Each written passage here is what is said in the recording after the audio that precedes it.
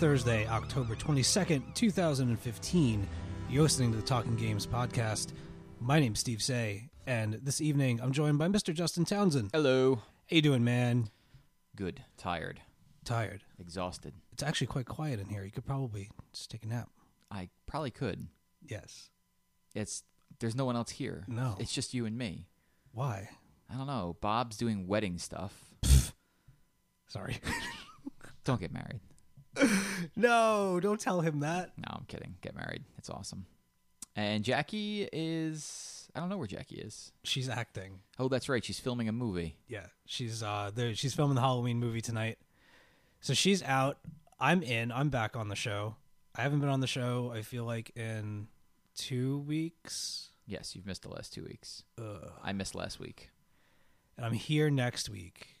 And then I'm in Canada for like 2 shows worth. I suck. You're just a part-timer at this point. I know. It feels that way lately. I don't like it, but I've been really busy lately. I've had a lot of stuff going on. It happens. So how have you been? What's up? Let's see. Last week I was not here because I had sick children, so that's always fun. I thought you were going to say you had 6 children. I was Well, like, good what? God, watch me go walk in traffic. I haven't been away that long. No. 6 kids. No, the kids were sick last week, and so I stayed home to help take care of them. Both fine now. Haven't seen you since before we went to Comic-Con. That's true. Comic-Con's all right. I don't think I'm going to go anymore. There are times during Comic-Con when I wish that I didn't have to go in the capacity and in the position that I do when I go. I have a really good time working for Joe Blow when I'm there, but oh my God, it's so exhausting. I bet. It's so exhausting. I didn't really get to talk about this on the comics podcast because I only talked about, did you hear about the Blade Rave? Yeah, you told us about it. Yeah. That thing was mind-blowing. It was probably my favorite part of the weekend. But outside of that, I had technical difficulties out the ass.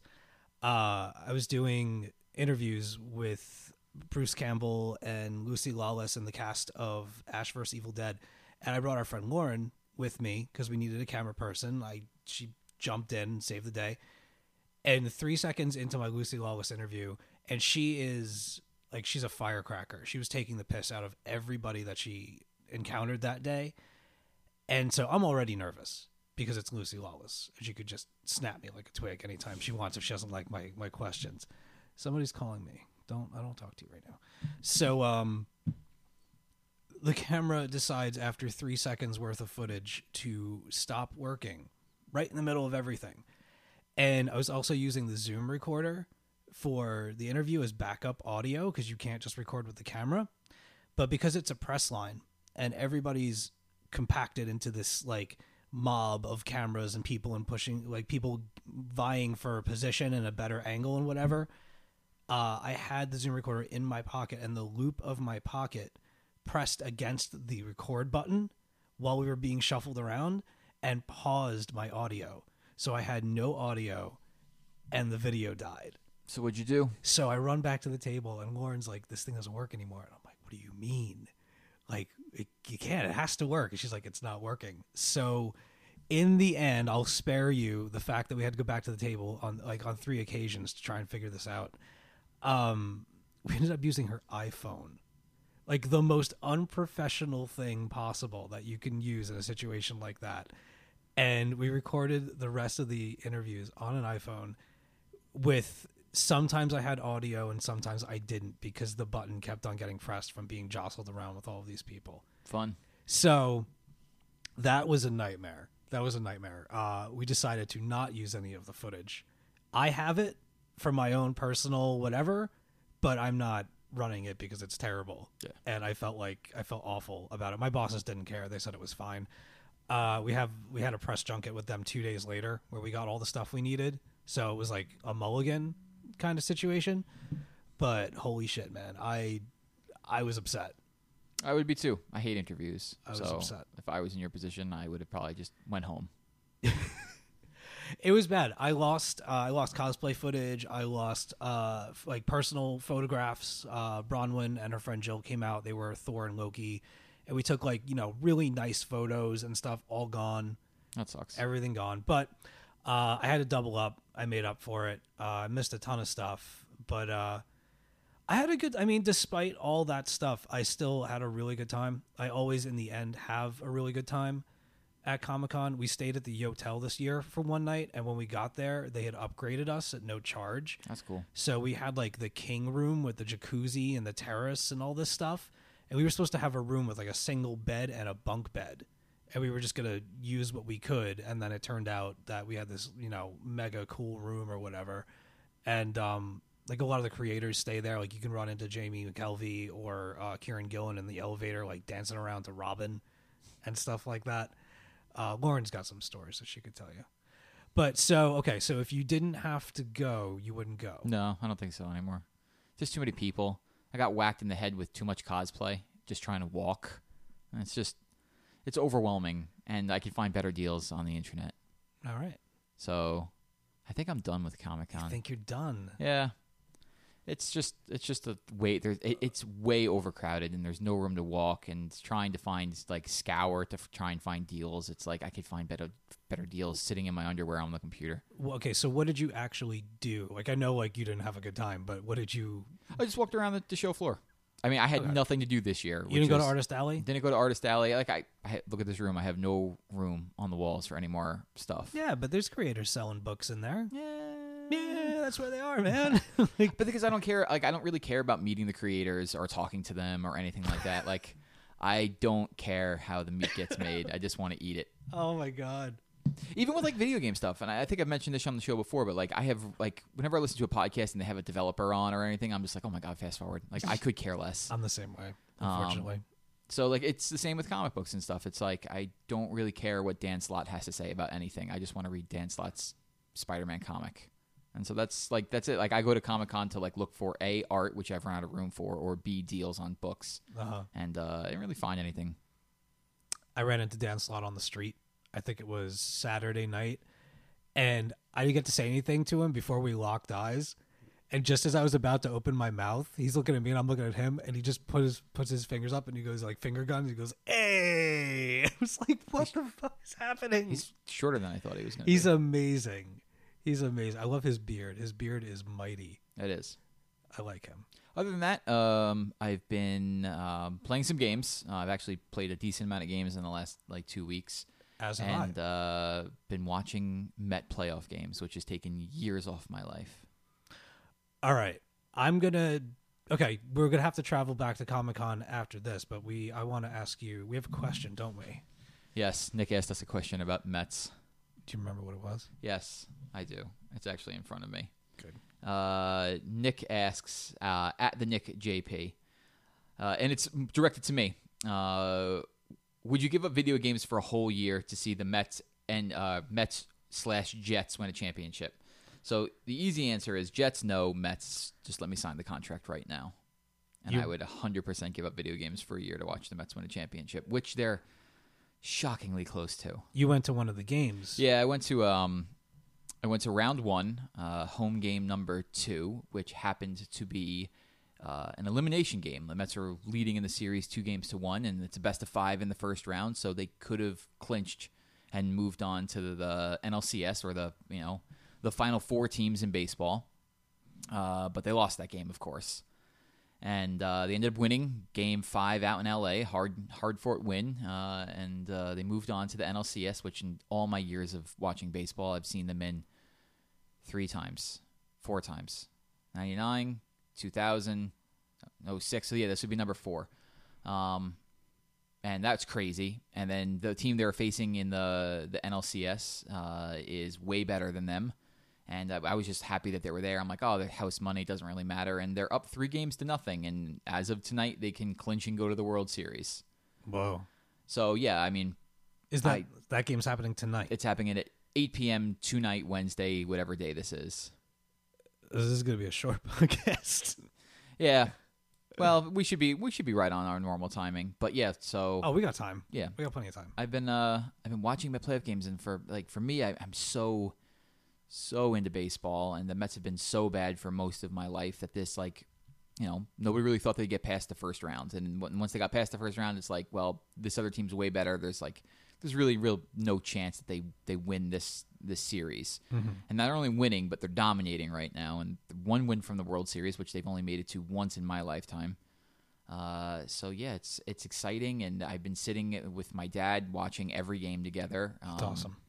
And baseball's weird because like it's slow. People always say like, "Oh, baseball's so slow and so boring," but like playoff baseball's crazy because every single pitch could be like a life or death situation. Like one run counts so much in the playoffs. You remind me of my friend Scott because he's a huge Yankees fan. Like the world stops when the Yankees are playing. We had a band together back in the day, and if the Yankees were playing, we had to be playing out somewhere where the game was going on so that he could watch the game as we were playing. Yeah, it's I'm going to say it's easier to be a Yankee fan because they win all the time, whereas the Mets win never. So there's so much pressure right now on like, man, if they make it to the World Series, I would do almost anything for them to win. So if I had to give up video games for a year, oh my gosh, I would do it with no hesitation. Really? Yeah, because you know what? The video games will be there a year from now. That's like, true. if by the time Fallout comes out, the World Series will be over, I think. So that's November 11th. So Wow, if you're telling me quick. from like that day, like on the 10th, like you can't play video games for 1 year. Well, a year from now, Fallout 4 will still be there, and whatever other games are coming out will still be there, and I'll just become Father of the Year for a year or something like that. Just give me that championship. Wow. So that's my entire like world right now. Like there is a nervous feeling in my stomach. Like I actually get physically nauseous and ill watching these games. I'm just so happy when they're over. And thankfully they've been winning more than they're losing. Because when they lose, it wasn't a good scene. I got no sleep. Do you rage out? Oh my God, me and my dad both. So last night, like, there was trying to explain this in like the best way. So anyway, like there was a dude on first base. There was two out, and one of the Mets hits a fly ball to right field. Now Wrigley Field is like the second oldest ballpark in America. Oh. And out, every other field has padding on the walls, but not Wrigley. It's a brick wall with actual ivy covering it. Mm. So the dude dives for the ball. The outfielder dives for the ball, misses it. Now the guy on first base is going to score with no problem. Standing up, he could have a cup of coffee, eat a donut, and just walk back to the dugout all leisurely. But because the guy dove, missed it, and the ball rolls into the ivy, it's like an instant dead ball. Like, doesn't count. It counts, but they call it like a ground rule double. So the batters can only advance 2 bases because the baseball is lost. The same thing will happen if it bounces into the crowd. It's a ground rule double, so the runner had to not score, even though he would have, and go back to third. And the next guy up was the pitcher. He flew out, and I was raging, and I was kicking stuff, and my dad is cursing at the like top of his lungs. So yeah, we get into it. Does everybody like stay away from you when Pretty they much. know that the game's going on? Like Yeah. Justin and Dad are gonna go watch the game. Be like, all right, it's time to go to the store. Pretty much, yeah. That's the way it's always been. What do you do about the kids? I've been lucky. The games have been starting when they were on the West Coast. It was good because they'd start at like 10 o'clock. Mm-hmm. But all these games are starting at 8, so we do our best to get the kids in bed before 8. But if the kids are not in bed, I'm like, sorry, I gotta go. Have you ever yelled them awake? Yes. Me and Dad are right beneath Jorah's room. So yeah, there's been some yelling, and Jorah's woken up, and I'm like, go back to sleep. Like, what's wrong, honey? Like, I heard Daddy say motherfucker. Pretty much. So yeah, that's exciting. I mean, that besides games, that's really been my last week and a half of watching intense, stressful baseball. Well, I hope you get what you want. Oh my God, that would be the best thing in the world. I have a lot of friends. Well, I don't have a lot of friends, but I have a lot of friends. I'm going to start that over again. I have a few friends who are really into baseball.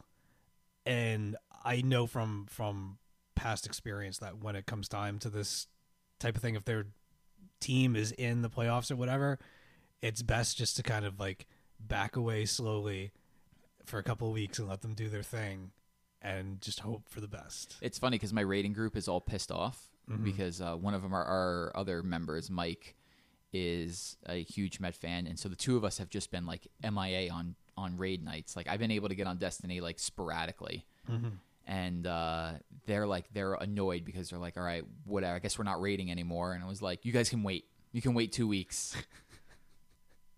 And now I'm like their rating, and they've all beaten the raid numerous times now, and it's like I still haven't beaten that stupid thing. I still haven't played a raid, and I have 2 level 40 characters. Bob, I know they took Bob through last night got all the way up to Oryx, and Bob is like way under leveled. I think he was like in the 270s, and it's 290 to go do the raid. I tried the strike last night, like the daily strike with that like that blue armored thing that you have to like grab the orb and walk it to the other end of the arena and drop it down with the walls moving. The giant servitor. That is hard, man. That's a fun one. We had it down to like a scrap, and something managed to kill us. The first time I fought that thing, I was that guy that I was dying every couple of seconds that you kept having to revive. I felt so bad. It's funny because Bob was telling me the same thing when he did that mission. He was under-leveled as well, and he actually got on mic to apologize to the 2 other guys because they just were not able to complete it. And so Bob, I think, left so somebody else could join and they could beat it. I have 260 light on my hunter, so it was legit. Like, that's what you need to get in there, or that's what they recommend. That's what I had. So... But yeah, I was that guy. I kept on getting nailed from the guys that are above the hunter. What the hell are they called? Hobgoblins. Yeah, the hobgoblins kept sniping me from up top, and then you get in like the eye of whatever that blue beam crap that he shoots out. Yep. And I would hear it too late. It was too late, and it would go off, and I would just got to disappear. memorize what his steps are. I had it the second time. Second time wasn't my fault. I mean, eventually it was my fault, but it wasn't initially my fault. I did good. We'll get to Destiny. I like that game now. So does everybody. I know. Yeah. Okay. Video games. Going back to New York City Comic Con really quick, I think I played something that nobody else has had a chance to play yet. What was it? It is the Star Wars Battle Pod game. Oh, yeah, I watched that for a while. That's a serious Star Wars game, my friend. That thing was awesome. Yeah. I was standing there with Andy, and the 2 of us were looking at it, and I was like, should I play this? Should I play this? And I was like, well, the train's leaving in like a half hour, so probably not. It wasn't worth missing a train for, but I had an interview with the developers, and that's when you were talking about like talking to developers and stuff like that. I've never interviewed anybody that has a translator before. Oh, interesting. So my girlfriend happened to be standing off to the side, and then my coworker was there too. And it was the both of us going to check this thing out, and they met us out in front. They're like, yeah, blah, blah, blah, like doing the whole, glad hand shaking and telling us about the game and sitting us down for like a private session and whatever. And I end up interviewing the guys instead of my friend Eric. And they're like, I had this weird, I didn't understand why there were 2 people, and I was only supposed to be talking to one. And the translator started going, and I didn't know that when you're interviewing somebody that has a translator, you're not supposed to look at the translator. You keep your eye contact with the person that you're interviewing, regardless of whether or not they're answering you. All these weird rules. So it's this like, I didn't know what to do. I was like talking to him, and the other guy started answering, and I'm like, oh, okay, translator, all right, cool. But like, it was so loud in there that I had to lean into the translator. And like, after the interview, my girlfriend's like, yo, she's like, I've been to Japan a lot. You need to look at the interviewer. Anyway, so if you're interviewing anybody as a translator, that's a tip for you. Look at the person you're interviewing and treat the translator as if they're not there. I watched a bunch of Just Cause gameplay. I didn't feel like waiting online to play it, but I watched a bunch of people playing it for like, I don't know, 15 minutes. That game looks awesome. I walked past it a lot. It looked pretty cool. Yeah. The graphics on that thing there was like some kind of garden or something that they were walking through, some kind of like flower meadow. And sunflowers. The sunflowers look real. It looks pretty ridiculous. I've never actually played a Just Cause game before. I think this would be, well, I played the first one for a little while. Never played 2, and I'm definitely going to play this. They have this, I guess, like gliding suit mechanic where, first of all, he has his grapple, which he can just continually pull himself to everything. But when you're like gliding with a wingsuit, you could just keep grappling the ground and just fly. Nice. Like hover above the ground for a while. And I was like, well, that looks pretty awesome. So yeah, it's out in December. I'm definitely going to be playing that. Yeah, it's like the first 2 weeks of I think December. It's the 3rd, 4th, something like that. I think that's the last game, the last big game before Christmas. Yeah, probably, yeah. That's usually when Far Cry comes out, like right in that window. But there's no Far Cry this year, so. Did you hear about the Primal? Yeah. Yeah, that looks What do you think cool. of that? Yeah, it looks fine. I mean, I was a huge fan of when they did Blood Dragon for Far Cry 3. that like downloadable thing, which was amazing. I never heard of it. So Far Cry 3 had a downloadable DLC that was nothing to do with the main campaign.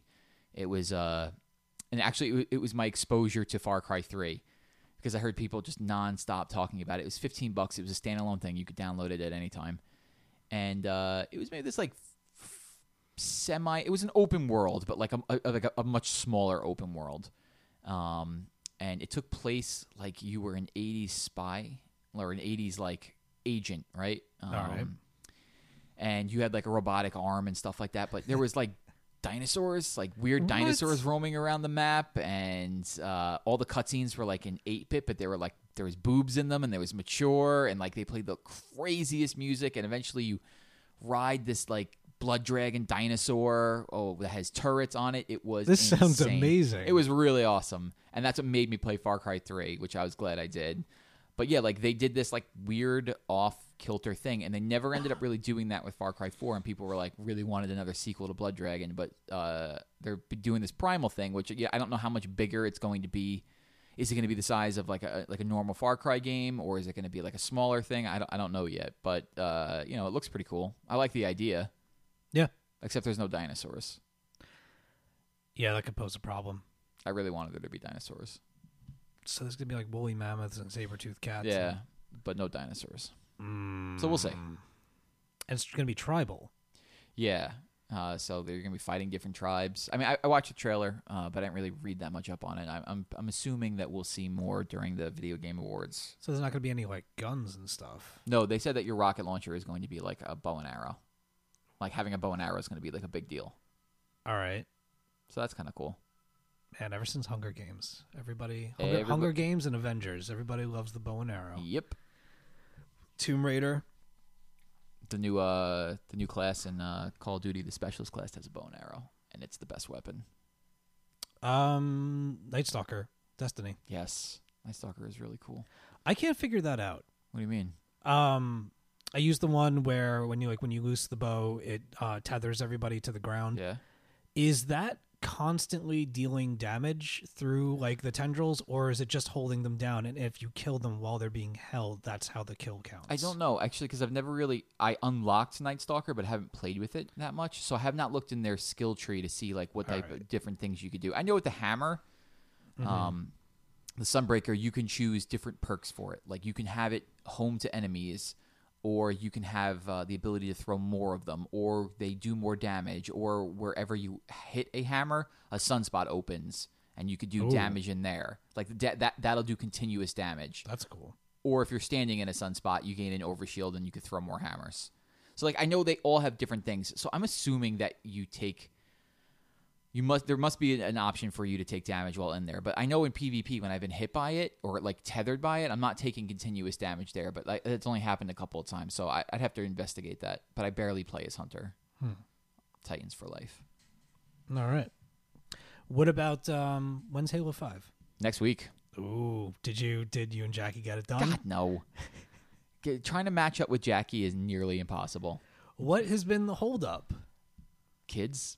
Well, like it's harder. It's Jackie goes to sleep at 9:30 because she's ancient, and I can't get on. I can't get on my PlayStation or Xbox until like 9:30, 9:45.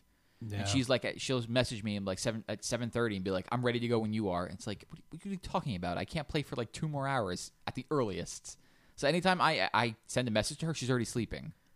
So she sent a thing on Twitter today, was like, watch Halo's story in 5 minutes, and she's like, I'm just gonna do this. It's sad. Yeah, but whatever. Halo 5 comes out on Tuesday, so I'm really excited about that. Are you just gonna gun it? Are you gonna wait for anybody? Do you have other people waiting in the wings? I know Bob wants to play, and Jackie says she wants to play because Nathan Fillion's in it. We'll see what actually happens. I played through almost all of them with Bob, yeah. I played through 4 co-op with Bob, so we'll see. I mean, I'd like to play it by myself just because I actually care about the story, and I know Bob does as well, so I'd like not have to worry about talking to each other. I can just listen to everything that's going on, and then I'll probably roll through it on the hardest difficulty on like a co-op setting or something like that. Nice. Yeah, I'm excited. Nice. It's getting positive buzz, which is good. Speaking of buzz, tell me, what was your experience with Battlefront? Because I've been hearing very conflicting things. Well, I listened to the show last week.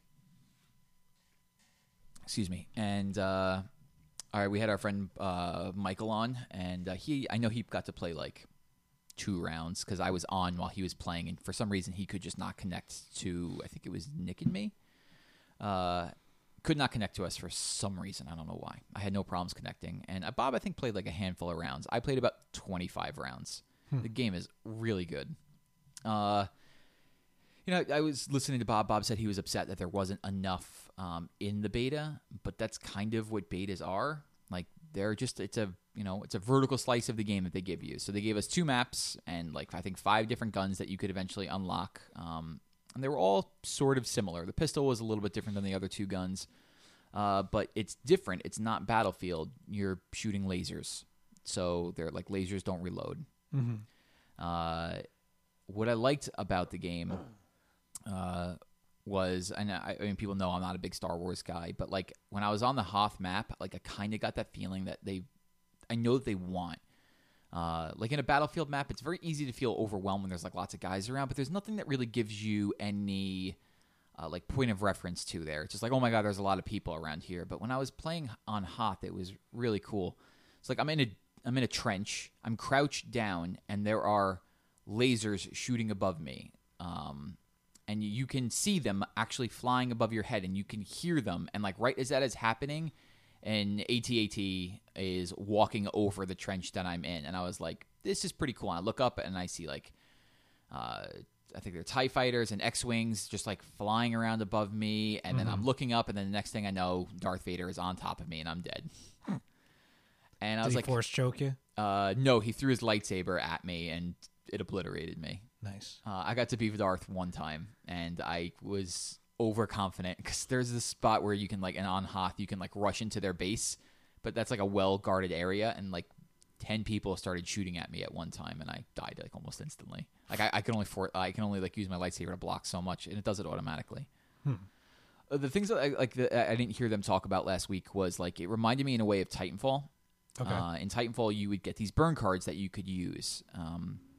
And they kind of do the same kind of structure here. And this is where they really move away from what Battlefield's doing. Like your grenade is a card that you use that recharges every X amount of seconds. Okay.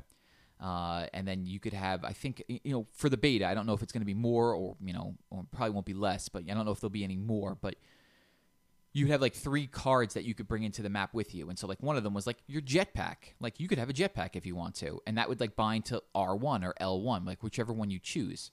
So the loadout that I went into the most was I had my grenade to L1. I had I think they called it like a blaster cycler, something cycler. It was a rifle that shot a bullet, but you only could shoot it one time, and then it would have to reload. And they had like 9-second cooldowns on both of those. Whoa. So it was more about like for a 9-second cooldown on a grenade is next to nothing, especially when you're used to playing Destiny when you got to wait like 35 seconds for it. On a grenade, no, but certainly on a gun. But the thing is, your other guns don't ever have to reload. If you can, they would overheat if you use them. And then there was like a Gears of War type active reload where if you hit the right button at the right time, if the gun overheated, it would cool down instantly. But the thing is, like, I was using that other gun as a, like, let me pick this guy off at a distance. So, right, like, I have my blaster rifle or whatever it was called, and I'm shooting at this stormtrooper out in the distance, and I'm doing damage, but I'm not doing enough. I would just hit R1, pull out that rifle, instantly scope in, and let's one-shot him. And once I figured out that was really how you were supposed to use it, I started enjoying it more. And then there was the third one that I brought in where it was, like, for 5 or 6 seconds, your gun will do extra damage to machines. So it's like to turrets, to ATSTs, to AT-ATs, like you'll be doing extra damage. Sieging. It reminds me of siege damage from Heroes of the Storm. Oh, okay. So yeah, I played probably like 20 to 25 different matches. I played a lot in the Hoth map, and that was confusing. I know Mike Lazara last week said that he really didn't know what was going on. It kind of just throws you into there, and it's true. You kind of get thrown right in. And if you were a rebel, DICE admitted that you were at a serious disadvantage, and they had the numbers show them that it was way harder for the Rebels to win in that mode where they're defending against these AT-ATs walking towards them. They would have to activate these consoles, which would eventually bring the shields down, and then you had a certain amount of time to do damage, to the machines. And you had like a couple different checkpoints to do that at. It was hard to win. You were overwhelmed really instantly. So that they said they're going to be working on that balance. There was another map where it was a conquest mode in Destiny, where like a beacon falls out of the sky and you've got to go stand next to it, and you've got to capture it and keep it captured, and the other team's trying to capture it from you. But at a certain point, it disappears, and when it disappears, it would drop goodies for you for your team, and that's where you would get like some of the upgrades. So you'd be able to get a better blaster or get a rocket launcher or get these thermal detonators. And you couldn't become one of the heroes in that map. It was, I guess, too small. So the way that it's set up is there's these icons everywhere on the map. I'm pretty sure that they're constant, like they're always going to be in the same places. But one of them was like if you were a stormtrooper, like you knew, okay, TIE Fighter is going to be right here. If I want to jump into the AT-AT, it's right here. If I want to jump into AT-ST, you just run up to it. Now some of them will be like, here's a thermal detonator, which is like kind of like nuclear grenade. You throw it, it charges, and it makes a big, big boom. You could pick that up and die with it and hold on to it. But to use it, you would have to hold L1 and R1 together. You could do that any time. But some of them were on timers. So if you ran to a TIE Fighter or an AT-ST, or even if you ran into being Darth Vader, you had 10 seconds to use it. And if you died while using it, because you hit the two buttons and you kind of go down to one knee. And for those familiar with playing like a Battlefield game, or I'm trying to think, it was maybe like Ghost Recon, if you're using something that's out in the field, in other games you could die. You could be shot while your body's like technically on the ground, but you're flying in a TIE Fighter. But you'd have it'd take like 5 or 6 seconds for the animation to spawn through where you now all of a sudden are Darth Vader. So one time I got into a TIE Fighter and I was trying to use it. I had 10 seconds to use it, and somebody shot me as I was on one knee getting ready to go into it. But if you die with that and you don't use it, it's gone. Oh, yeah. So I mean, I really liked it. I liked the way its sound design is fantastic. If you've heard a Star Wars movie once, this is going to sound perfect to you.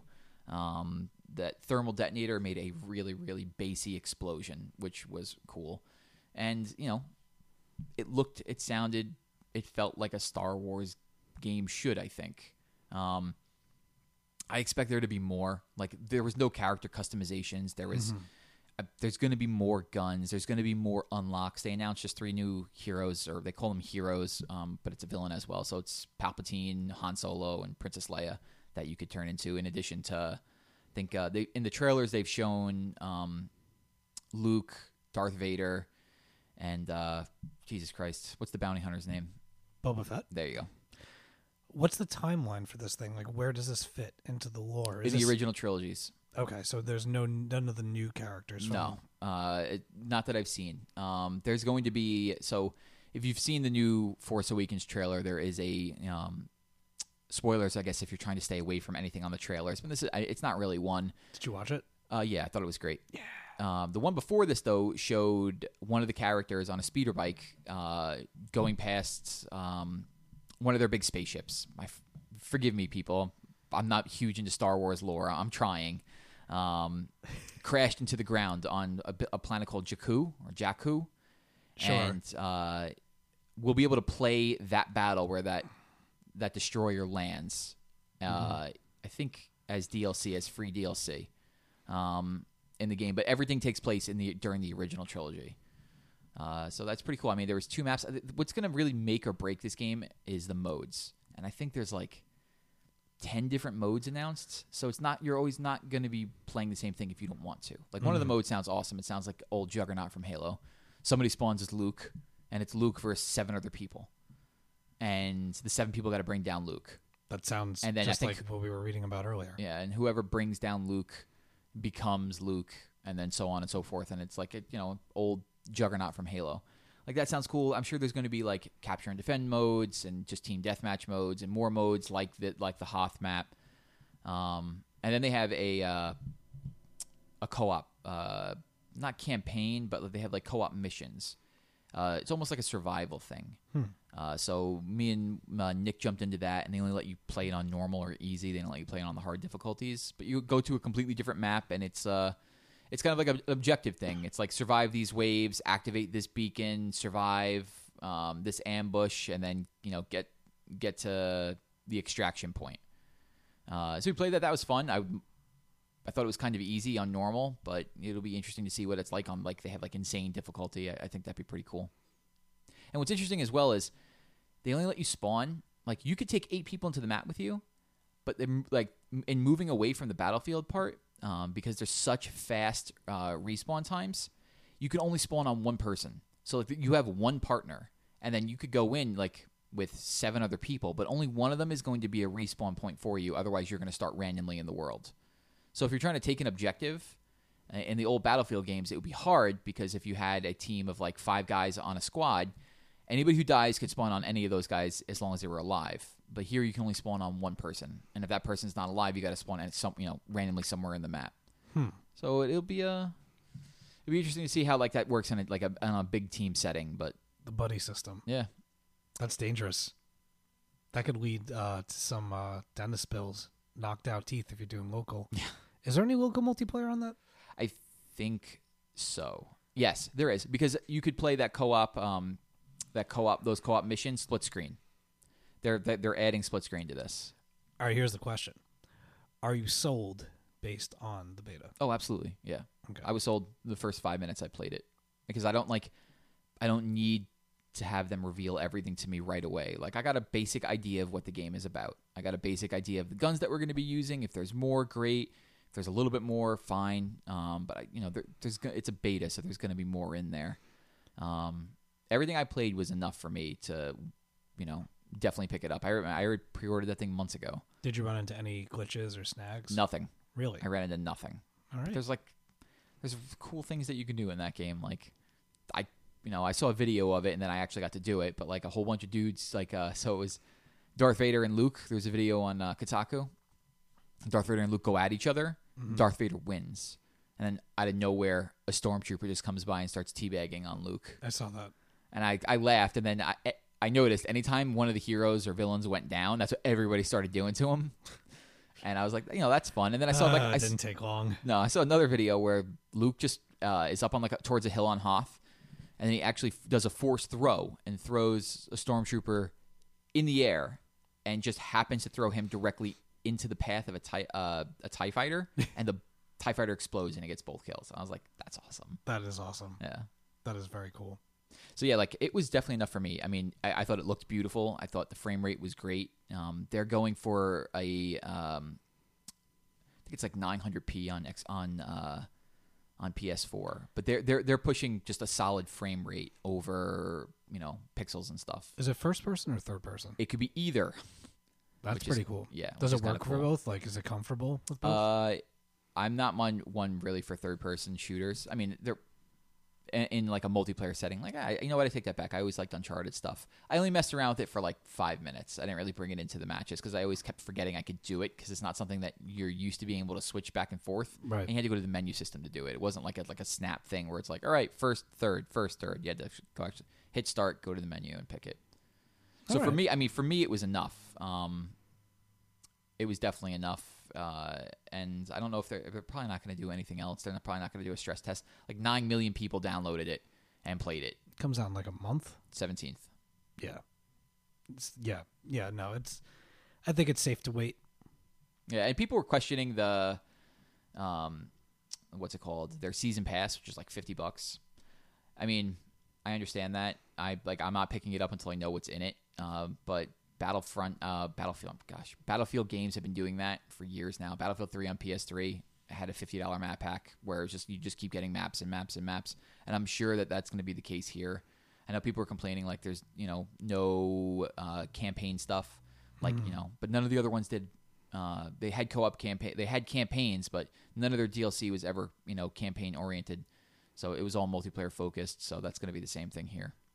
I just hope that there's enough in the initial game to satisfy people. That seems to be the question these days with all these downloadable packs and stuff that eventually are going to come out. Yeah, but that's where I thought the modes, how many modes they have, and how fun those modes are going to make or break that game. And aside from the fact it's Star Wars, so people are going to rush out and buy it because it's Star Wars. Mm-hmm. But if it has a lot of modes and the modes are fun and they're fun to cycle through, that'd be fine for me.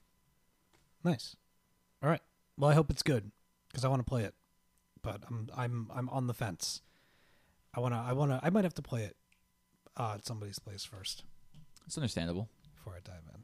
But I am curious about it. I'm very curious. You said about the sound design because the Star Wars music and sound effects are some of my favorite aspects of that series. Then if you will fall over with joy, because like I've mentioned, it's almost lost on me. I know what they sound like, and I was like, okay, this sounds exactly like I think it should sound, and these explosions sound awesome. So yeah, nice. All right. Well, evidently my voice is going, as you can tell. Why don't you ask me what I've been playing? Steve, what have you been playing? I've been playing Yoshi's Woolly World, man. Oh, finally that game came out here. That's yeah, right. It did. And it's adorable. It's adorable. It sure looks it. It's adorable. It's good. It's really good. It's everything that you would expect Yoshi's Woolly World to be if you've played one like the Yoshi's Island or one of those other games.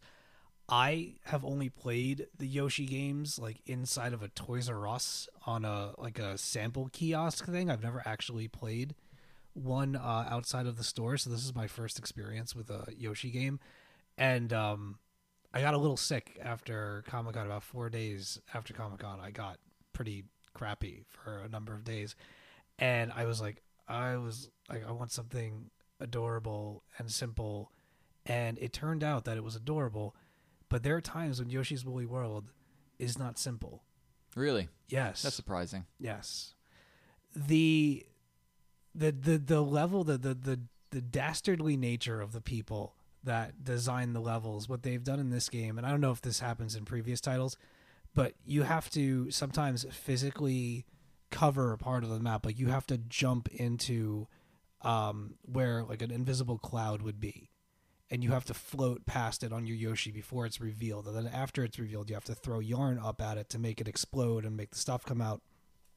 But where they place these things, sometimes, really mean. Like off the map, down pipes into the side, things that look like they're walls, but they're not. And I'm the kind of person where I don't like to move forward until I get all the collectibles. So you end up playing levels sometimes like 5 and 7 times in a row. Ugh. And it's pretty maddening, but because it is so like the graphics are absolutely gorgeous. It looks amazing. Oh yeah, I've seen videos of it, and Yeah. it looks, like you said, it looks amazing. It looks like yarn. And like all the different ways in which Yoshi uses the yarn, or just the effects of like, there are times when there'll be like a little string kind of like waving off of something, and if you send the tongue out and lick at it, he'll pull the thread of yarn, and the whole thing will just unravel and like reveal another part of the level, and then you go in there and stuff. That's really cool. One of the cooler features for people that have the amiibos is you put them on top of the thing and it changes the way that your Yoshi looks. So I got all of the amiibos from Chris, so like right away when I put the game on, I had like 30 something different Yoshi costumes. Yeah. Now I know why I saw Yoshi as Mario. Yeah. So like I have, the Metroid one, the Wii Fit Trainer one, and the Bowser one is awesome. Like his snout has like teeth in it and stuff, and like his shell, he has like a shell on his back. It's really, really cool. I'm having a good time with it. I think it's like 5 worlds, but each world has like 8 levels in it that I've seen so far. The boss fights are super easy, but the Mario boss fights are always 1, 2, 3, and they're gone. You just have to recognize the pattern and move forward. But I like it. I'm gonna finish it, and if you're looking for like a good casual time, peppered with frustration, you should check out Yoshi's Woolly World. I've been actually playing my Wii U now that I got it back. Oh yeah? I'm playing Mario Maker a good amount. I like that game. That game is really good. What kind of levels have you downloaded? Have you found anybody in particular that you really like? I've been doing the Giant Bomb guys. I've been trying some of their levels. You tried Reichert's? The Reckoning? Yeah. Reckoning. I watched Patrick play it enough to where I kind of understood the how to do it, and I just hate music blocks, so no. But yeah, I've been just like going on and just going to top levels and just downloading and playing levels. Maybe like 4 or 5. I'm working on right now. I'm in the middle of a 100 Mario challenge. Ooh. It's simple because there's always free lives in the levels, so it's not really like you're ever going to run out of lives. Mm-hmm. But it's interesting to see how people create stuff. Like there's this one level where I got the leaf and I was able to glide everywhere. No, it was the wingsuit one. And basically, if you could figure out, it was like jumping from like single block to single block, and there was a Bowser like floating around out there. And I figured out if you you had to go through these doors to get to that spot, and if you just didn't go through the doors and you started at the beginning of the level and you ran and you jumped and you used the wingsuit to kind of like just give you that go down and then pop up and then go down, pop up, you could just float your way to the end of the level. Mm. So that was probably an exploit, but it's fun to find that stuff. I've created nothing really. I've just messed around with the creator just to unlock more and more stuff, and then when I have everything unlocked, I'm probably going to start trying to create something. Yeah, I haven't built any levels yet. I've been kind of experiencing a bit of like a revival with the Wii U, since there've been like a couple of games like between Splatoon coming out, the Mario Maker, and Yoshi, and what was the other one? Oh, the Yoshi game is making me want to go back to that Captain Toad game that I never finished. Oh yes, Captain Toad's Treasure Tracker. Yeah, yeah, it's fun. I like puzzle games, and it's it's Nintendo doing what they do, and they do it really well. It's one of those like things you play a couple of levels and then you've got to step away from it, and then you get distracted, but you can always go back to it. Yeah, pick up and play kind of thing. Man, I want to go and play it right now. I was thinking about Mario Maker today because I just enjoy I've been watching Patrick Klepek do his like Mario Maker mornings, mm-hmm. and so he just plays like hard levels. Do they provide the codes that you need, or can you just look up names?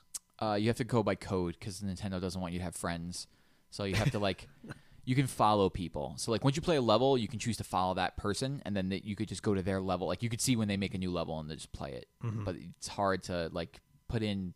I want to play Steve Say's levels. I would have to get your friend code, and I know there's a way to do it, but I don't even have I don't have any friends. I think on my Wii U, it's all just single player stuff for me. Yeah, their friend system is really a huge pain in the ass. I don't know why they've never changed that.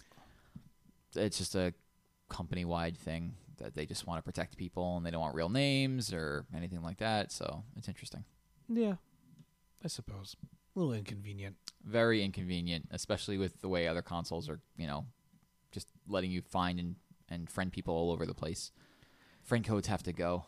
Nintendo's always doing little things like that. They've been. I mean, you have to kind of admire the fact that they've tried to protect their players and their stuff and make their system a family-friendly system for the most part throughout the years. Yeah. Good for them. I know you played other games, but I'll talk about one more real quick. I finished Life is Strange this afternoon. Yes. I saw that the last episode came out, and many people have many different feelings on it. Yes. I will not talk about the end of the game because that is major spoilers. But suffice it to say that I liked it. I like so much about that game that some of the, I wouldn't say glaring issues, but some of the stuff that doesn't always sit well, like some of the dialogue and some of the the stiffness of the characters here and there. There's enough engagement with the characters. I grew attached to them anyway. One of the major themes of the last episode is just how much Max Caulfield is your main character that you've been walking around with. Everybody keeps telling her how much she's changed in just 1 week, because if you don't know, Life is Strange is a game where you're kind of participating in this story and narrative and this kind of cinematic presentation, and here and there you interact with people and environments, and you find things and you put them together. But one of the major mechanics is that you can rewind time. But as you get farther into the game, they kind of start to dabble with the rules as to how you can use it. So, for example, in episodes 3 and 4, they introduce this mechanic where you can basically cause something to happen, and gain what you want from it, and then rewind to before you had the initial experience, and you'll have that thing. Like, let's say, for example, if you need keys from someone, and you have to confront them, and it's somebody that doesn't like you, and you have to basically navigate the conversation to where you can physically have the keys. And if the person's coming after you and they're running after you because you have their keys, it doesn't matter, because now you can stop time and you can rewind back to when you initially walked up to them, but the keys are still in your possession. It's a little bit like that part in Bill and Ted's Excellent Adventure. Have you seen that? A long time ago. Okay, when they're trying to bust out of jail, and they're at the police station and they hide the keys in the bushes and all that stuff. The idea that if you're going to go into the future and do it then and go back to before the present time, it'll already be there. So Max basically she loses people throughout the course of the game, and she's constantly trying to like course correct everything and figure out what can I do to change this so this doesn't happen, that doesn't happen. And pretty much by the end of the game, if you do that too many times, really terrible stuff happens. And I think what people are having issue with as far as the ending goes is that there really isn't a happy ending. You're so to spoiling speak. way too much. No, I'm not. I don't want to know any of this. Stop. All right. I'm just saying, your choice is difficult. Okay. Your choice is that we we can roll with. Yeah. I want everyone to be happy. I really, really enjoyed it. Like I said, I loved watching the Max character grow throughout the series. I think playing it episodically was actually a huge part of the game. There's a lot to think about at the close of every episode. They kind of dump something on you towards the end of every one of them.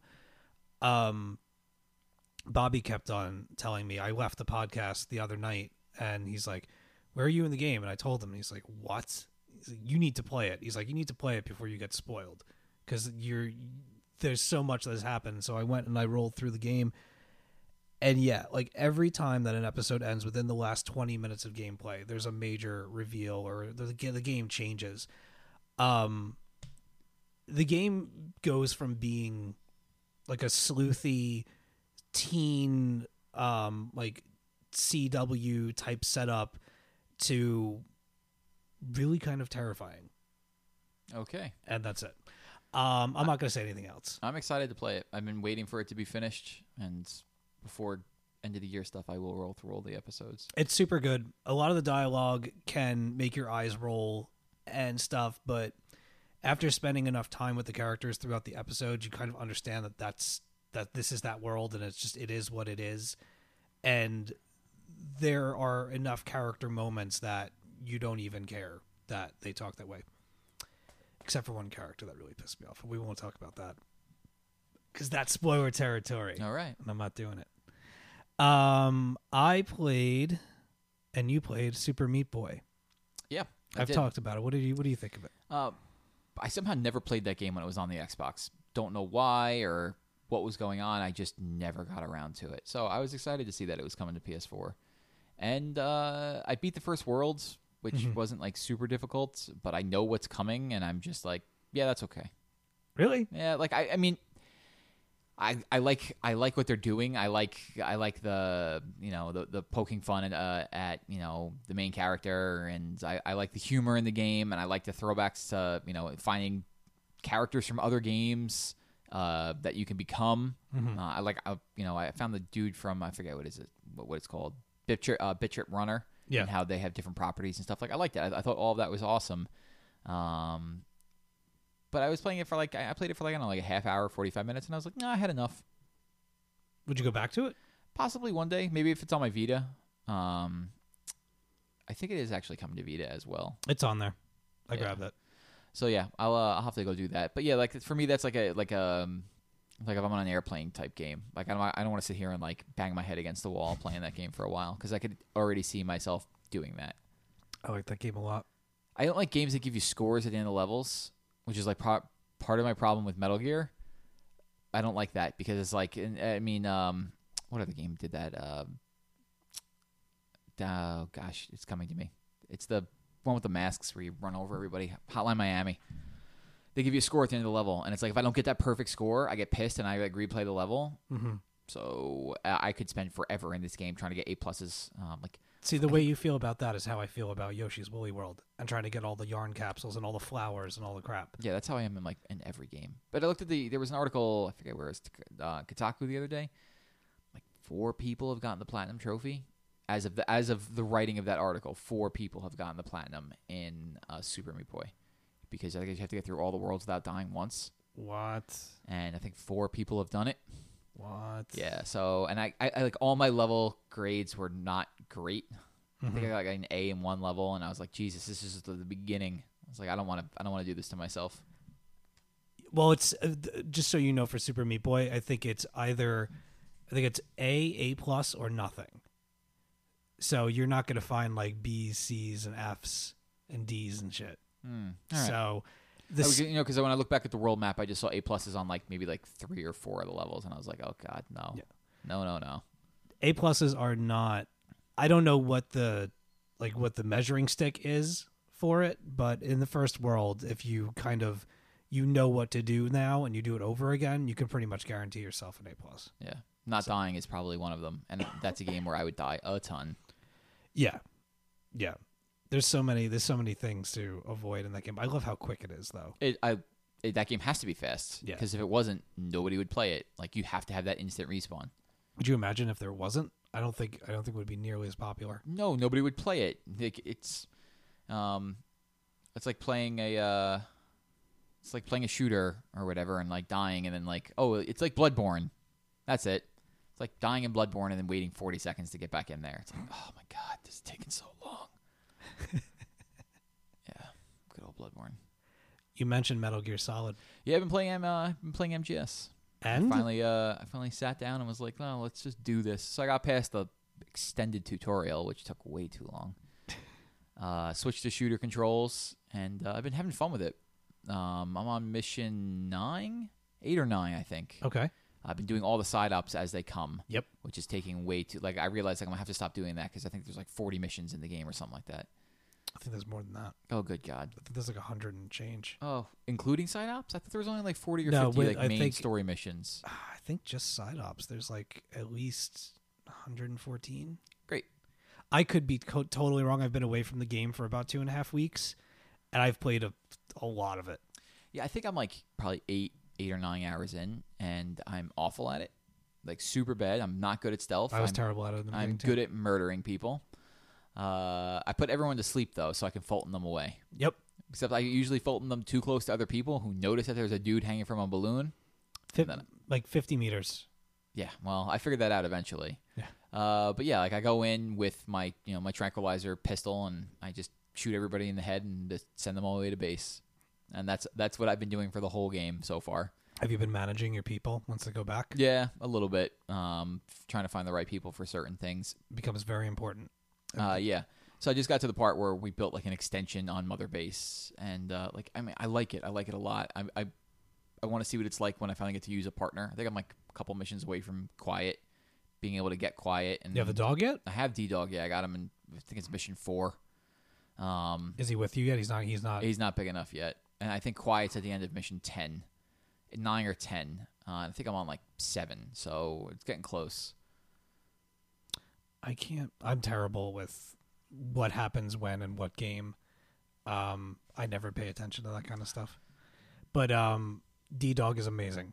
Yeah, I mean, I only have the horse right now, and the horse can't even poop on command yet. So do it. Yeah, it's so good. You do it at such inappropriate times. I keep accidentally calling the horse to me because I want to like bring the guards over to me by like clicking your metal arm together or whatever. And instead, sometimes I call over D-Horse, and he just comes and stands next to me, and I'm like, this is bad stealth. This is real bad stealth, which is how I normally play stealth games. But like, I'm enjoying it much more than I thought I was going to, and I'm excited to get deeper in where I can get better stuff. I just never kill anybody ever. I have to just like eventually get okay with killing people. I haven't I've made a conscious effort to not kill people as much as humanly possible. But you do get to a point in the game where, like, once you get beyond the main stuff, you can just go nuts. Yeah. So once you get to that point, the game opens up in a completely different way, and it's insane. Like running for cover and stuff like that, and like outsmarting people and looping around and smoke bombing and taking people out inside the smoke while all the gunfire is going on. It's pretty awesome. Yeah, I haven't done any of that stuff yet. I haven't really used smoke grenades or anything like that. I've just been going around very quietly, shooting people in the head with tranquilizer darts, which you think would kill them, but it doesn't. I love the pistols, but with all the other weapons in the game, the pistol's still my favorite. The only thing that sucks is the suppressor keeps running out too fast. I'm Yeah. like, great, now nothing's suppressed. It took me too long to figure out why that was happening because I wasn't paying attention to the icons on the screen, and so if I notice that, I just call in a supply drop. I ran into my first bear, which was fun. Did you Fulton it? No, because I can't tranquilize it to sleep yet. Ah, So I shot it with all my tranquilizers, and it came up and swatted me in the face. nice. So that didn't work out so well. I'm having fun. I've been sitting down and playing it. I played it for like a 4-hour chunk, and then it was like last Friday night, nobody was on Destiny, so I was like, I'll just play Metal Gear, and I played it for like another 4 hours. Nice. And don't understand anything that's going on in the story, even with Bobby's help. Like I kind of understand some of it, but I don't really care. Yeah, I haven't. I really don't care what's going on. Like I usually, if I'm playing a game, I'm playing with friends, and cutscenes happen, we have to hit the PS button to pause it, like to hard pause it, so that you don't miss anything. And I can hear from the other room, like, dude, story. And I'm just like, meh, Yeah. it's all right. But yeah, I mean, I get it. I get what people, all the accolades and praise that have been heaped on that game. It's an amazing game. I understand now, and I'm probably gonna only understand more when I can do crazier stuff. You're almost there. You're Getting there. almost there. I'd say probably around like mission 14 is when the game really starts to kind of let you do what you want to do, and you start to get better people in different positions, and you open up other sections of your mother base. Like once you open up your animal sanctuary, you're gonna want to be looking for animals and setting traps and stuff when you excuse me, like when you touch down onto the ground. My throat is getting really bad. Yeah, it is. Excuse me. Pardon me. I would pause the podcast, but I don't want to. That's all right.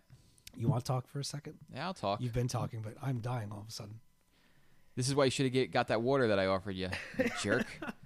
Besides that, I've played some more Destiny, not a ton of it. Still have not beaten the raid, which is just the Mets. I just blame the Mets because I could have beaten it multiple times by now. It's good. Like I finally got one of the exotic scout rifles that you have to do this like long quest for. I forget what it's called, Boogalai Gemini or something like that. It's crazy looking.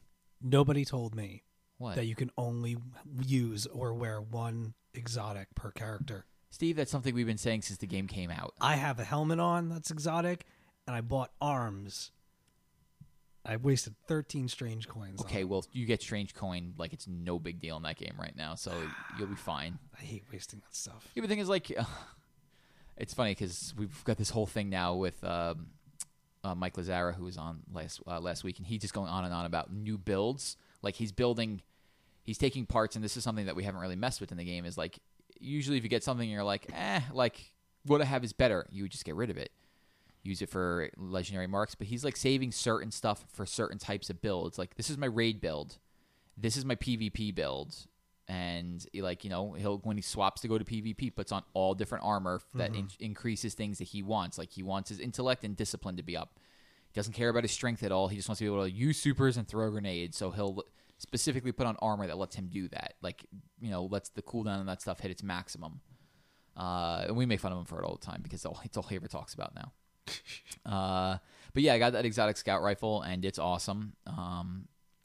There was another secret mission that we've talked about it before, where you can get the black spindle and doing that like secret mission from the daily. And there was another one this week that required a few different steps to get the upgraded version of the Stranger's rifle that they give you at the end of like the actual campaign. It's a new exotic, and it's called I think it's No Time to Explain, which is a famous Destiny line of I don't have time to explain why I don't have time to explain. Okay. So they kind of just rolled with it and took that name and named the gun that, and it looks pretty cool. And it's continued just to be like, what I like playing when I'm on with my friends and going through the missions and trying to find, new stuff and secret stuff, which we don't know if we're ever like banging our head against the right wall. My raid group has the raid down to like a science now. Hard mode comes out this week. Iron Banner was up over the weekends, and I didn't get to play any of it, which is annoying. But like I love Destiny Crucible, so if I can, I'll jump in and play once a day at least just to get the marks. I love Destiny. I love it so much. It's so good. I'm there with you. Now, took you long enough. It's the same game, but there's more of it, and the more that there is better than there was. Yeah, I think, and this is a point that Giant Bomb made, is like they oversold the last two expansions and undersold this one. Mm-hmm. Like just the quest lines, they can go on for a while. And yeah, like sometimes the quest line is like, go kill 100 of these dudes on each of these planets. But you know what? What's changed is like you don't have to do that in Patrol.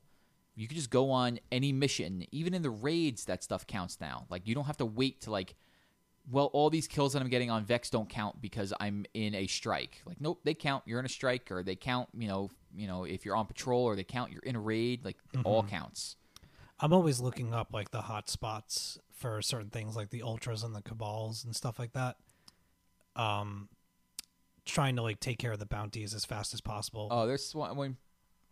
Once you play enough, you kind of know where, like, they all spawn. Yeah, I'm trying to have 3 level 40 characters. I'm working on a Titan right now. I think I'm a level 19 or 21, so I'm getting there. Yeah, but you got the itch now. I haven't even started. Like I have the level 40 Titan. I have like a level 38 Hunter, and I haven't even started my Warlock yet. But I just have too much fun with the Titan and the Hammers now to worry about the other 2 classes. My Warlock is pretty badass. She's quite cool. My Hunter was my first character, though. So there's a gun called Touch of Malice, which is like one of the longest quest lines, I think, in the game. I think. I don't have it yet, so I don't know. And I haven't really had the chance to like sit down and figure out exactly what I need to do to go get it. But while playing the raid, you kind of pick up a component that you need for it. So as I understand it, it's one of my favorite looking guns in the game. But it will have unlimited ammo. But on the last bullet, every time you shoot it, it will take off a part of your health. Oh, I've heard of this. Yes. Okay. But it hits real hard. So that gun is pretty awesome. And there was a really, really great article on Kotaku this week. It's Jason Schreiber, I forget his last name. But he had hinted at it, like, I have a story coming today that everyone's been asking about for the last year. I think you're all gonna like it. And it was like, what the hell happened to Destiny? Oh, I saw that. It was a long article on what happened to that game in between, like, they're announcing it and then launch. And pretty much it goes into much more detail, but pretty much a year before the game came out, they explain, like, the way these games work is, like, the guy who writes the story will eventually grab, like, a supercut of, like, cutscenes and story bits and everything and present it to the company. Like, this is the story of Destiny. And whatever that was, didn't go over well with the guys at Bungie. Like, they just did not like it at all. They felt it was too linear and too cheesy in some ways. And they ended up scrapping the entire story of Destiny and making a new one in a year. Whoa. Which is why Destiny story is not good. At least it wasn't when the game shipped. And at a certain point, they realized, wow, this does not look good. We have to make this gameplay as tight as possible because people are going to know that this story is not where we want it to be. And they go into the whole thing. They go into some of the things that the story was supposed to do. And if you like watch some of their promotional videos, they've taken certain characters and reused them. Mm-hmm. And I've heard rumors that there were some characters that were going to show up that never did.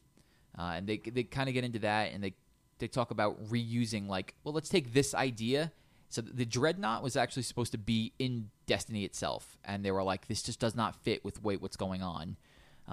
You were supposed to go rescue somebody from the Dreadnought, and they kind of just took the Dreadnought out and decided that we're going to go ahead and scrap that and use it for some sort of DLC.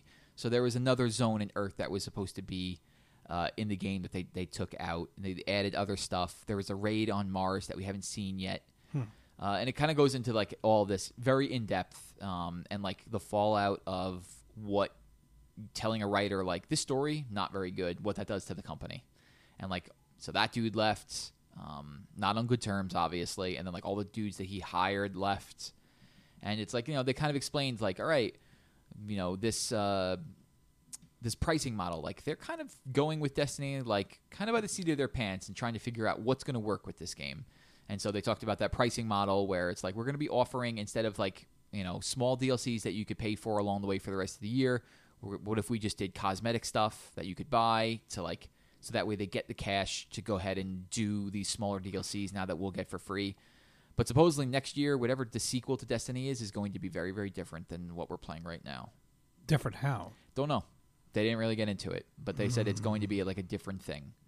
Interesting. So yeah, it's a great read if you want to see some like inside baseball on how video game companies really, figure stuff out. But for them to take an entire script, cutscenes, everything from Destiny and be like, you know what, wipe it clean, we're starting all over.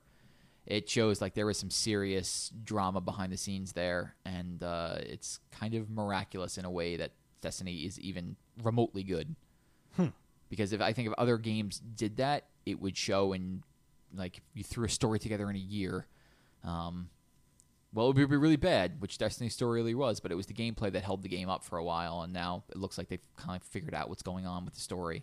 I think it's still I mean, for me, it's the gameplay that's making it. The shooting is ridiculously good in that game, and just I really like the environments. I want to see some new planets. I want to see some new places. You know what I thought was really interesting? I don't remember if I've ever mentioned this before, but in the destination map in Destiny, if you look down in the bottom left, it tells you what galaxy you're in or solar system. Why? Why does it tell us that we're in the Milky Way galaxy? Unless sometime later we're leaving the Milky Way. You think that maybe like every 2 years that we're going to go into a different galaxy? I think every 2 years that, whatever the big sequel to Destiny is, whatever like Destiny 2 or 3, not in the off-year, expansions, but whatever those games are going to expand in a big way. And I expect us to go to Jupiter. I expect us to go to different planets, and I eventually expect us to leave the galaxy because otherwise it makes no sense that it's showing us that we're in the Milky Way. Let's go to Saturn. Yeah, I mean, the Dreadnought is currently orbiting Saturn, so I don't know if we're actually going to go down there. But Don't kick him out. Yeah, I just want to go to Jupiter. Jupiter would be nice. Saturn would be cool. Yeah, all of them would be cool. Other planets that we don't even know about would be cool, too. Even, like, different zones on Earth. Like, they mentioned there was a whole other zone on Earth that we never went to that was completely different. I'd be fine with that as well. What if the sequel to Destiny is No Man's Sky? Yeah. And that's, like, the big reveal. God, please. That would be amazing. But, Infinite Worlds. Yeah. But, yeah, like, I think now that they've I don't know how long they were working on The Taken King. I don't know if they just decided, like, hey, like, this is us going to, like, our guy's going to try and tell a story. But it was, like, more Halo than Bungie was before, than Destiny was before. Mm-hmm. And so if that's, like, hey, if that's what they're going to be building off of, like, that's a good building block to start off of. Yeah, I mean, I think personally, like, after playing through everything over again, that the Taken King stuff is definitely the best that game has to offer. Yeah. In terms of just like even the layouts of the battles were a lot more interesting than they've been in the past. Yeah. So that's Destiny. Again. Oh, that game. And Bob keeps playing it. But I get it now. I totally get it now. Yeah. And I concede. Bob keeps saying how bad it is and stuff, but he's on it every day. So. It's not bad. No. It's not bad. Bob just likes to hate. I do get a little, like, I play it solo a lot. Like, I've been playing with Hugh here and there, but... I played with Hugh earlier this week, actually. Like, a lot of people, they're already in fire teams, or everybody has a different agenda when they're playing Destiny. So, I don't really have, like, groups to go into, like, the bigger raids or, like, the bigger strikes and stuff like that with. So, I've just been doing solo stuff. And, like, every now and again, I'll find myself not knowing where to go or what to do next. And, like, be like, all right, well... I've done the bounties. I tried the daily. I can't land a good team. So here's what you do.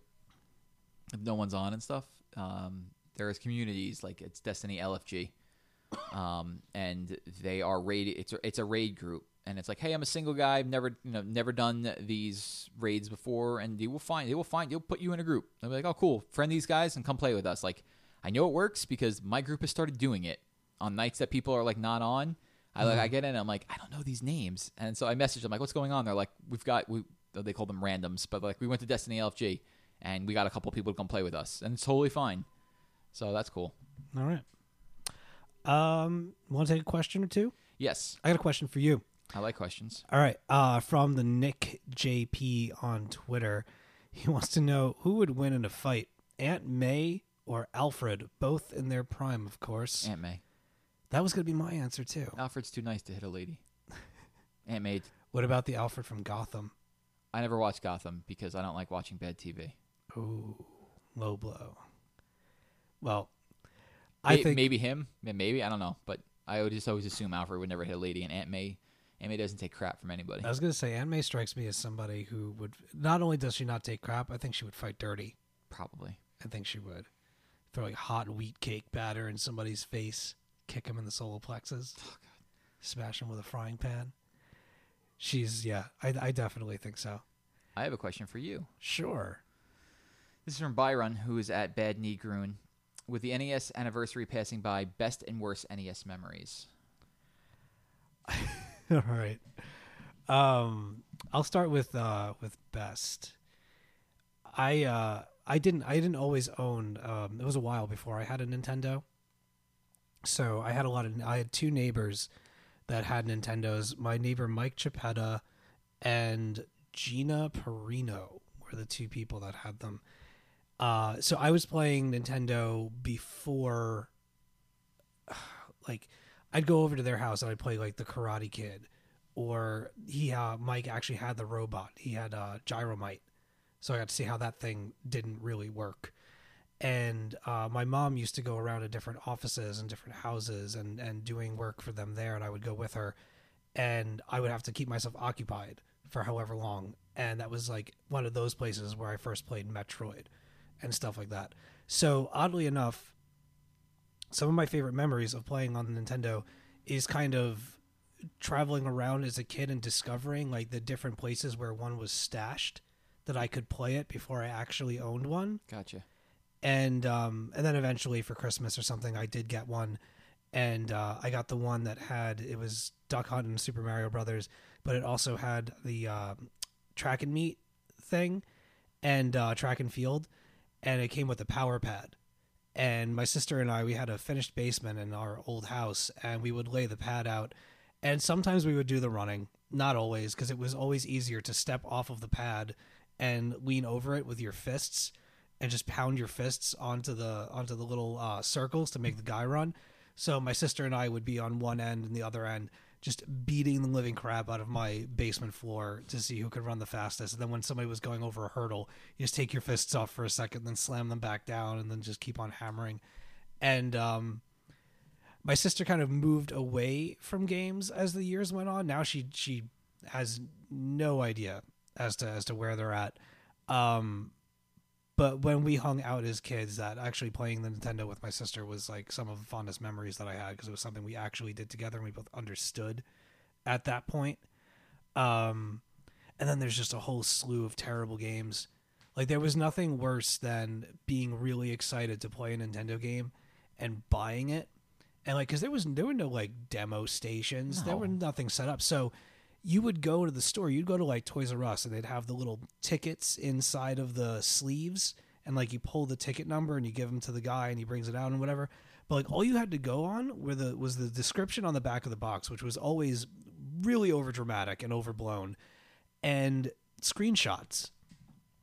Unless you've played it in the arcade and it's a port, something like Kung Fu or something like that, you know? But like Ninja Gaiden, I remember it took me what felt like a millennia. My dad was getting pissed. He's like, you need to pick something today because we've been in here long enough. And I brought home Ninja Gaiden, and I still love that game. The first one. I don't know about the other ones, but the first one's amazing. But it was like $50, $60 per game. That if you brought like something as stupid, I don't know, like the Noid game. Like, let's just say you were like really into buying their pizza and you heard that they were coming out with the game and you bought that and you brought that home for like $50, $60 of your parents' money and it was shit. That sucked. Yep. That sucked a lot. Also, other great memories. I had a video rental store that rented illegal games. So I played Super Mario Brothers 3 months before it had come out. And it came in the cartridge was actually like powder blue, and it had a golden ribbon flowing off of it from the back. and when you pushed it down into the system, it only went half down, and the ribbon stuck out so that you could pull on the ribbon and the game would pop out so you can get it out of your system. I played that. I played some kind of like game where you were an infant child with a rattle that you threw the rattle and it killed enemies, and they were like stuffed animals and evil ducks and turtles and shit. Do not know. Yeah. I think it was a Japanese only game. Yeah, I don't know. What about you? Best memories is, waking up at my friend's house to the smell of his mom making pancakes and seeing Ninja Gaiden being played. And then for me, it was always Bubble Bobble. Like Bubble Bobble was just I've beaten that game so many times with my buddies, and nice.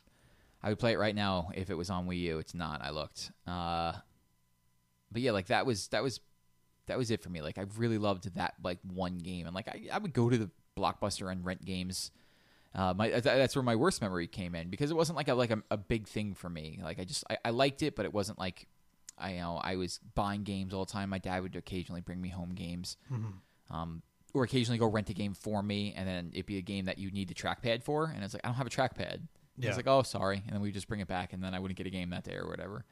But my worst is like I remember renting Mega Man 2, and not being able to get it to work. Like doing everything I can, blowing in the cartridge, like doing the old trick of putting the cartridge in and pushing it all the way down, and then using a TV remote to like hold it down so it would play and stuff. Yep.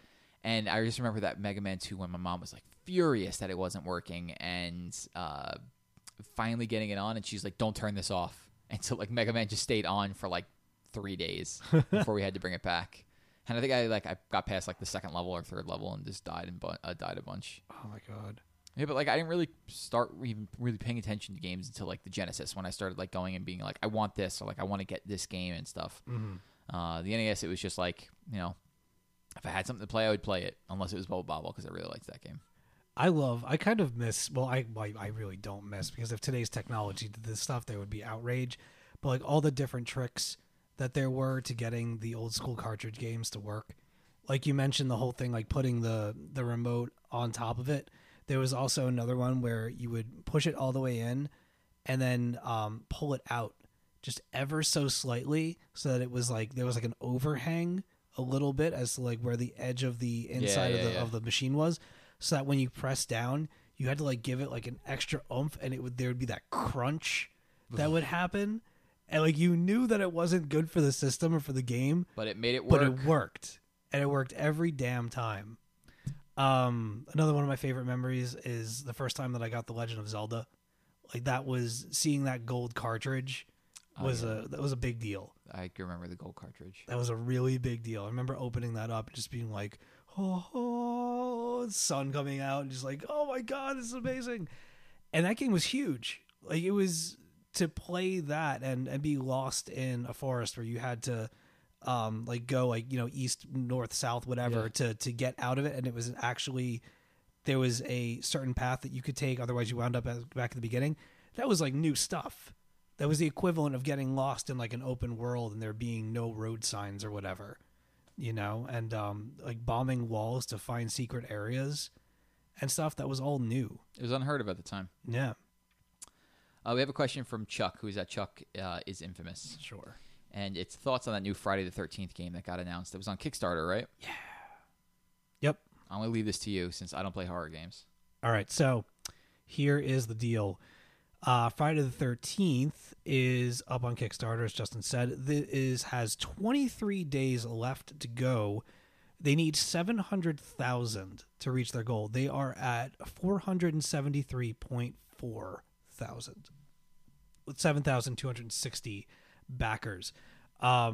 It looks to be, who's putting this thing out? Randy Greenback Gun Media is I guess the company trying to do this.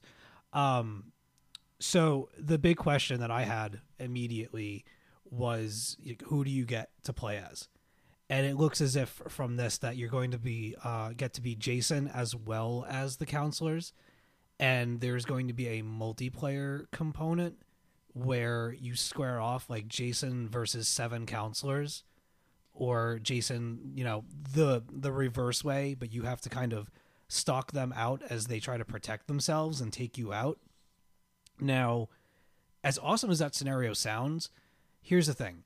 For me, Jason kind of dies. Like, you have to be pretty creative to get rid of him.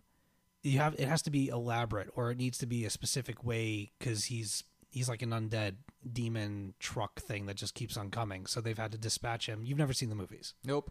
Okay. I know he just doesn't go down by shooting him in the face. Yes.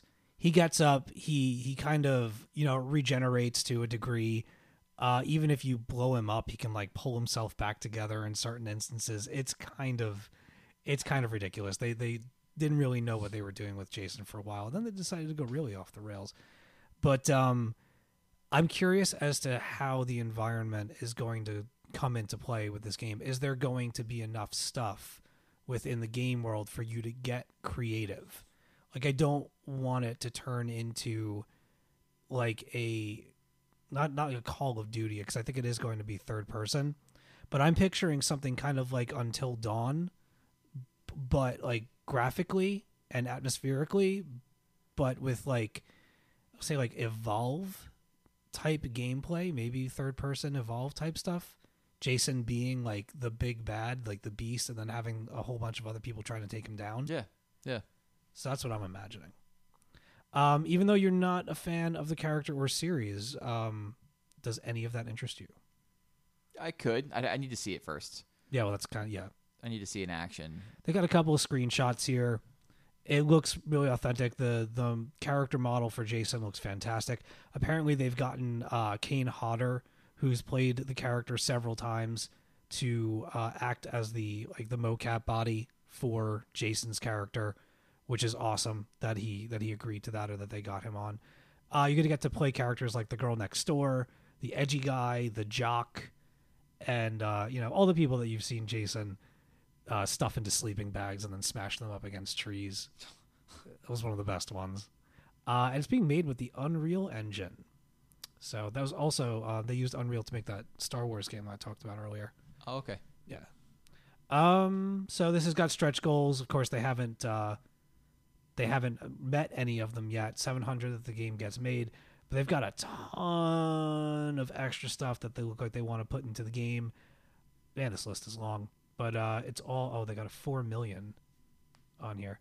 But anyway, we won't see any of them unless people give their money. They got a couple of cool packages, physical copies, digital copies, so on and so forth. I'm sure, I don't know, but if you give them enough money, they'll probably make you into a counselor and stick you in the game or whatever, make you have like a cool death. That's probably a lot of money, though.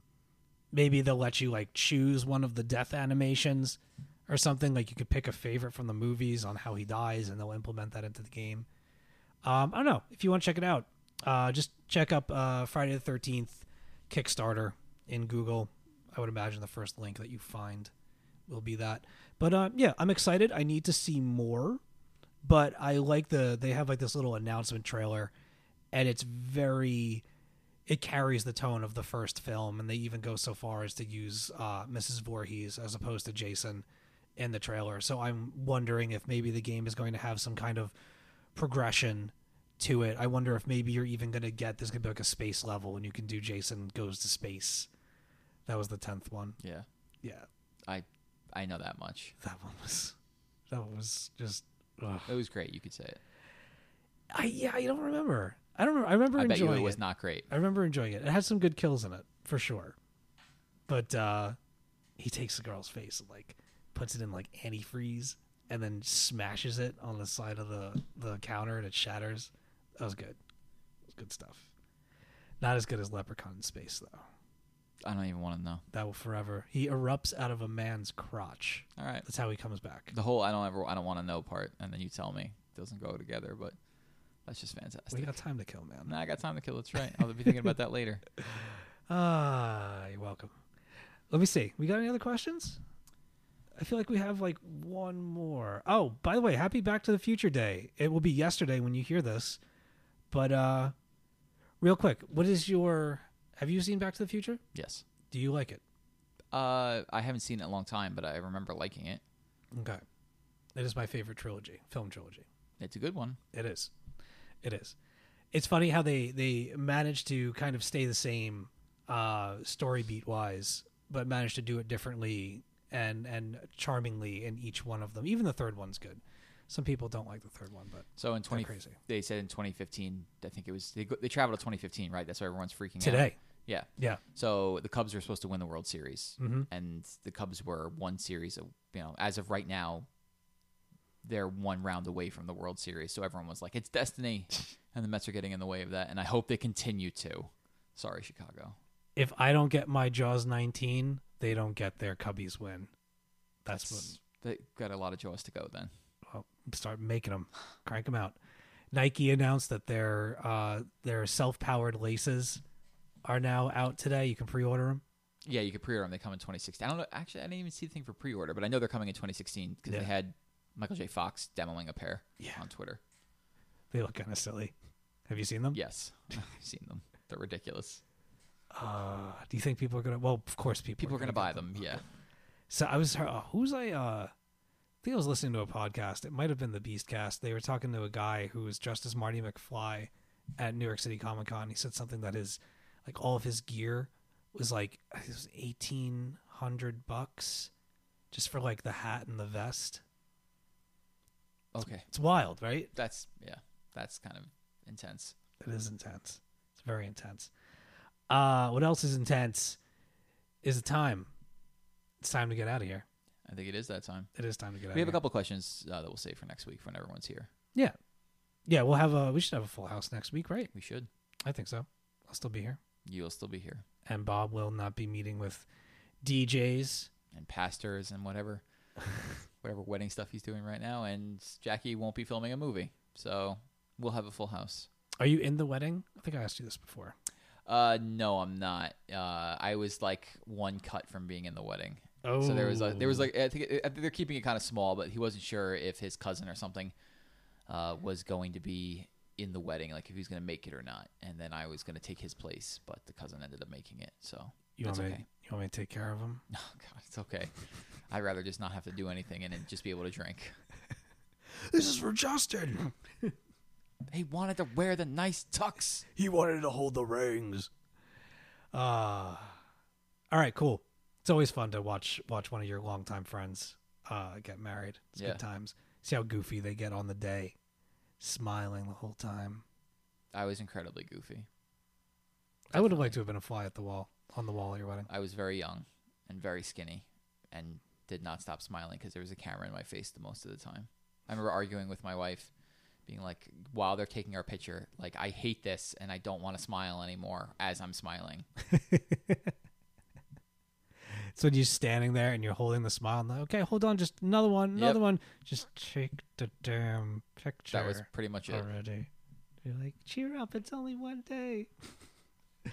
Anyway, if you want to get in touch with us on Twitter, we are at talking_games. On Facebook, facebook.com/talkinggamespc. And if you want to email us something long form, tell us how awesome we are, talkinggamespc@gmail.com. You can find this podcast and several others at talkingcomicbooks.com. And personal Twitters. My personal Twitter is at dead_Anchorus. Justin. I am at Joroak, Joroak. Jackie is at Jackie Turner on Twitter. JACQUI. There you go. And Bob is at Melfesto. MEL. FESTO. There you go. Yeah, like we said, the crew should be back in action, all four of us, with any luck, next week. And are there any releases between now and then? Yes. What's Halo? No, well, yeah, Halo will be out, and Assassin's Creed is out this Friday. Oh. You think it's going to be better than the last one? Judging from the fact no one's gotten review copies, no. Oh, shit. Well, I think the biggest sites got review copies, but some sites did not, and there's been no buzz about it. So it's either going to be a stealthy good game or really bad. Is Jackie taking the dive? Not yet. I don't think so. Wow. She'll eventually play it. It's amazing how much like like one entry can really shake your confidence in something. Yeah. But with Assassin's Creed, one comes out like every other day. So if just one sucks, you could just hope the next one is better. She's going to play it. All right. That's going to do it. I'm going to play Yoshi's Woolly World and maybe maybe bop around, find somebody to raid with in Destiny. Oh, we have the one more thing before we go. Is it Games for Life? Extra Life. Extra Life is coming up. Yes. And we will be participating in that along with Talking Comics.